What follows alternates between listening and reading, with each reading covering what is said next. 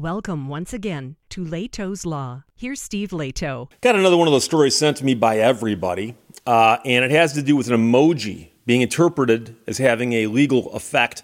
And I did a story a couple years ago out of Israel, I believe, where two parties were in essence negotiating, and they both were using emojis back and forth, and the parties reached an agreement according to a court, and one party, of course, wanted to back out, and the other party said, no, I thought this was a legally binding agreement. So the same thing happens here, but the headline is farmer fined $61,000 for using thumbs up emoji.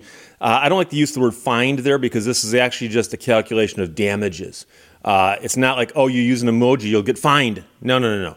The farmer was negotiating with somebody and sent the emoji, the thumbs up emoji, in response to what the other side said was an offer. So I give you an offer, you accept the offer, we have a contract. And so the other side said, I thought the thumbs up emoji was acceptance of my terms. And a court has said, yes, that is the case. So Nadine Youssef wrote this for the BBC. You may want to rethink the next thumbs up emoji you send, as it could be interpreted as a digital signature. And I don't like the way that's phrased. It's not that it was a digital signature. It's that it was treated as an acceptance of an offer made. A farmer in Saskatchewan, Canada, was fined a hefty sum for using the emoji after he sent a contract by text message. One side argued that the emoji was simply sent to acknowledge receipt. Like, yeah, I got what you sent me, thumbs up. But a judge ruled it amounted to a contractual agreement. He must now pay Canadian $82,000, which would be $61,000 US, for failing to fulfill the contract that the court found existed because the thumbs up was sent. The matter came to the court after the farmer failed to deliver 86 tons of flax that a grain buyer was looking to purchase in 2021. And when the flax was not delivered, the grain buyer took legal action. The grain buyer now said he spoke with the farmer on the phone about the potential purchase, saying he was looking to buy grain in November of that year. He then texted the farmer a draft of a contract and wrote, "Please confirm flax contract." Not please confirm delivery, please confirm receipt, please confirm flax contract. The farmer responded with a thumbs up and did not deliver the flax by the date specified in the contract that had been texted over. Now, the buyer said that he had a long-standing business relationship with the farmer, and the farmer had agreed to contracts via text in the past, prompting him to believe that the emoji had sealed the deal. According to his sworn affidavit, the farmer said the thumbs up emoji simply confirmed I received the contract, and it was not confirmation that I agreed with the terms. In a landmark Court of King's Bench ruling released in June of this year, a justice sided with the buyer. He leaned on a dictionary.com definition of the emoji, which states that it is used to express assent, approval, or encouragement in digital communications. And the judge wrote, I'm not sure how authoritative that is, but this seems to comport with my understanding from my everyday use, even as a latecomer to the world of technology.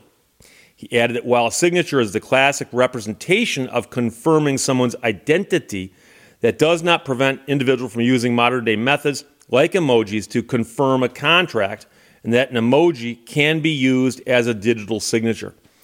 This court readily acknowledges that a thumbs-up emoji is a non-traditional means to sign a document, but nevertheless, under these circumstances, this was a valid way to convey the two purposes of the signature. One is to identify the signatory and to convey acceptance of the contract. So if I text you something, you text something back, unless you call me and say, hey, Steve, my phone has been stolen, I assume that the person sending the text is the same as the person who owns that phone. I understand there can be exceptions, but nobody's raised that argument here.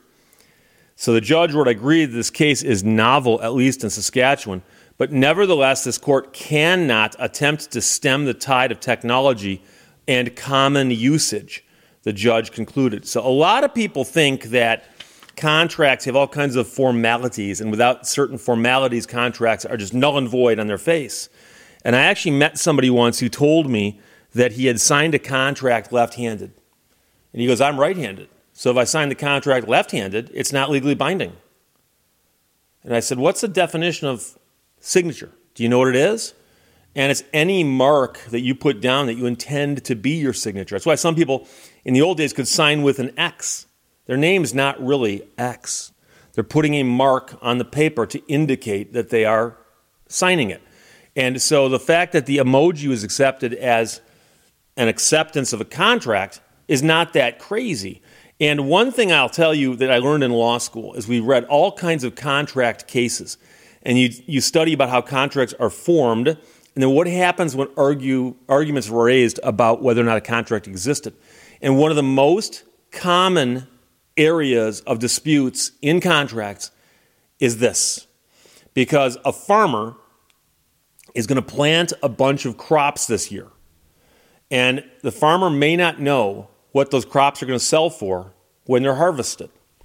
So a farmer can, if he can find a counterpart, take his things to market before they even exist and say, I will deliver so many tons of flax in November at a fixed price if somebody's willing to guarantee me that price. And both sides take a risk, by the way, because flax prices could skyrocket between now and November. And if they do, the farmer kind of loses out. Flax prices could also plummet, in which case the buyer loses out. However, by having a market that does this, it installs a certain kind of security into the marketplace that makes both sides happy. And at the end of the season, one side may have come out a little ahead or a little behind. That's what futures trading is all about. But it's something that they can do because the farmer can say, I'm going to plant the stuff, I'm going to harvest the stuff and sell it. And the price that I'm selling it for is enough for me to make a profit. Okay? And so what often happens in this arena, and it's not just farm goods, it can be things like petroleum or coal or salt or anything that has a future delivery date. Okay? So commodities prices do this. This is the international symbol for fluctuate. If you can get an emoji to do this, it'll be recognized by the Saskatchewan courts as the official emoji of fluctuation. So what always happens, and it happens all the time, is I'm a buyer of flax, and I want 71 tons of flax this upcoming November. And I found somebody who says, I'll sell you that flax in November at this price. The price they cite sounds good. So we strike a bargain and agree to do that. And November comes around, and the price of flax has skyrocketed. And there are people running around knocking on doors going, do you have flax to sell? We're desperate. We'll pay anything for flax. We'll pay double what that other guy's going to pay you. And some people go, oh, really? Hey, guess what? I don't really have a contract to sell that. Guess what happens if the price of flax plummets? The price of flax plummets. Well, then the buyer wants out. And the buyer says, oh, contract with you to buy what now? Why would I want 71 tons of flax? I don't even know what flax is. Flax? Are you pronouncing that word properly? Is that plural for German anti-aircraft guns? What are you talking about? We had a contract. We had an agreement. We've done this every single year. Did we? Who are you again? My memory's not so good. So it happens. And courts address this all the time. So the only thing unique about this situation is the fact that the acceptance of the terms was done with an emoji. That's it. And I don't think that's that crazy. I saw another version of this story where the buyer said specifically that he had agreements with the seller in the past where he had sent a contract and the guy wrote back and said, yep. And they wound up consummating that contract down the road based on the fact that there was an offer and a yip in response. Either yip or yup, I forgot. But the point is that it was not, I formally accept your proposed contract, therefore binding myself legally, myself and my heirs. No one, very few people do that, and it's not necessary to create a binding contract. So you may have heard there are situations where a handshake can create a contract.